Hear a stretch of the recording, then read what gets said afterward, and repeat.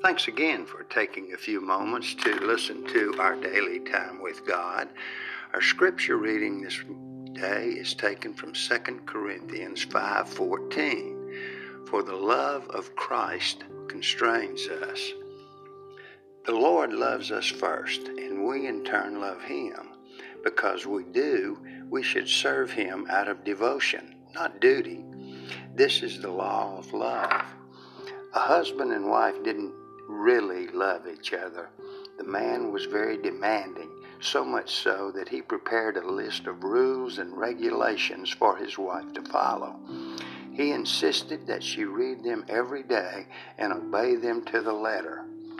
Among other things, his do's and don'ts indicated such details as what time she had to get up in the morning, when his breakfast should be served, and how the housework should be done.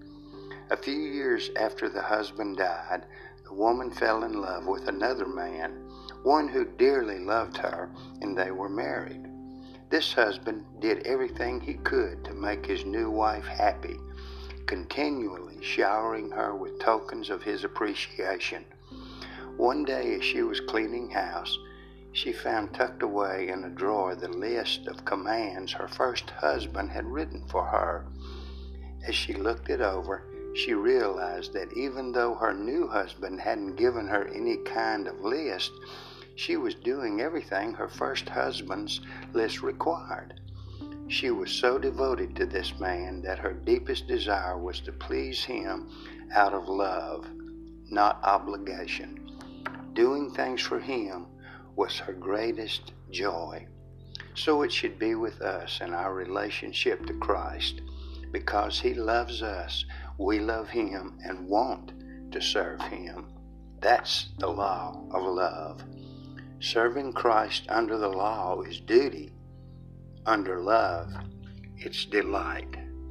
For the love of Christ constrains us. 2 Corinthians 5:14. Thanks again for taking a few moments to listen to our daily time with God. Be encouraged and blessed in this day that our Lord has made.